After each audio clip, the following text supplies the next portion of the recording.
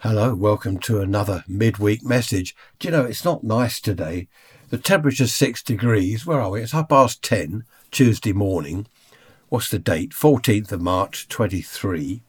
6 degrees centigrade, which is 43 Fahrenheit. Was it 43 or 8? I can't remember now. 73% humidity, 1004 millibars on the barometer. I've just been out into the garden cementing a few bricks in place for our raised vegetable plot, and it's cold, even wrapped up properly. It's very cold out there. I hate it. Middle of March, it should be a lot warmer than this, shouldn't it? I don't know what goes on with these seasons. I'm always asking Trish, where are we? When spring start? When does winter end? I can't remember. Clocks go back. No, they don't. They go forward. End of this month. Spring forward, fall back later in the year. OK, Gary, nice to hear from you. Have you all heard about this Gary Lineker thing? Funny enough, this chap's name is Gary as well, that's emailed me. Gary Lineker, the BBC, you must have heard that all around the world. I don't know what happened. I won't go into all that. But Gary has emailed me and he's had an idea, because he says the BBC are short of money and we've got this licence fee to pay. Do you pay a licence fee where you are, outside the UK? It's, 150 something pounds a year. Gary's suggestion is the BBC should stop doing news on the telly, keep it on the radio, stop having TV news. Think of the millions that would save a year. The studio, the presenters, the people, all the newsrooms, everything. Get rid of the news, because there are so many news channels. That's a good point, Gary. So many news channels. Do we need the BBC? They could do their sport still, but concentrate, this is Gary's point, concentrate on drama. Soaps, he's put it. No, we don't want any more soaps, Gary. We've got enough of those. But drama, documentaries, anything like that. Just forget the news. You can get news online. There's stuff everywhere. There's news, 24-hour news channels, aren't there? All over the place. So good thought, Gary. I wonder what the rest of you think about that.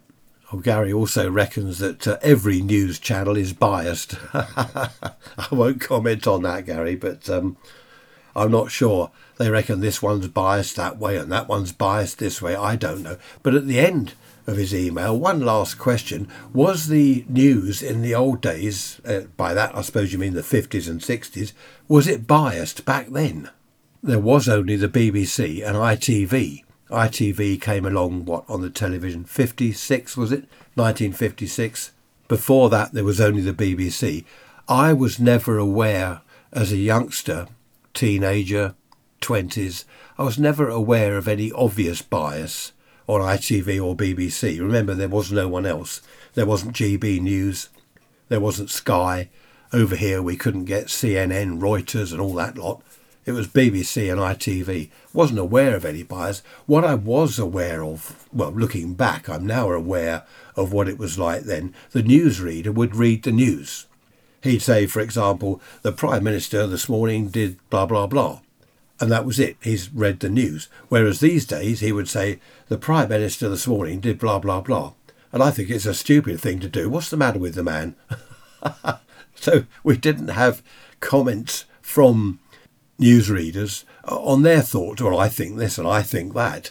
They just read the news, especially the BBC news. What was it? News at 6 o'clock, wasn't it, on telly? News at 6 o'clock. I think ITV started the news at 10. Didn't the BBC also have a 9 o'clock news bulletin? That's all they were. They were news bulletins, really. The headlines, a little bit about this and that. None of this business, I think that you should vote for them. You don't want to vote for that lot. You should vote for this lot. I don't know. It was very different back then. So hopefully that answers your question, Gary. I'm sure there were people within news organisations that were biased one way or another, but I don't know. Funny old world, isn't it? Oh, by the way, I nearly forgot. The Ray's Rants Facebook page, I'm thinking of doing away with it. I've had so much trouble with Facebook recently. Well, not trouble with them, but the pages are full of adverts. You go to your, I don't know what you call it, your home page or whatever. I have to scroll down to find what friends and family have put, what they've written, what pictures they've put on.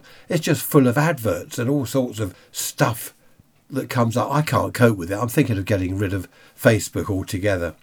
And apparently, allegedly, from what I've read, There's all this tracking that they do and data collecting. I've just had enough of Facebook. So I'm thinking, I'm not going to do it immediately, but I'm thinking of doing away with the Ray's Rants Facebook page.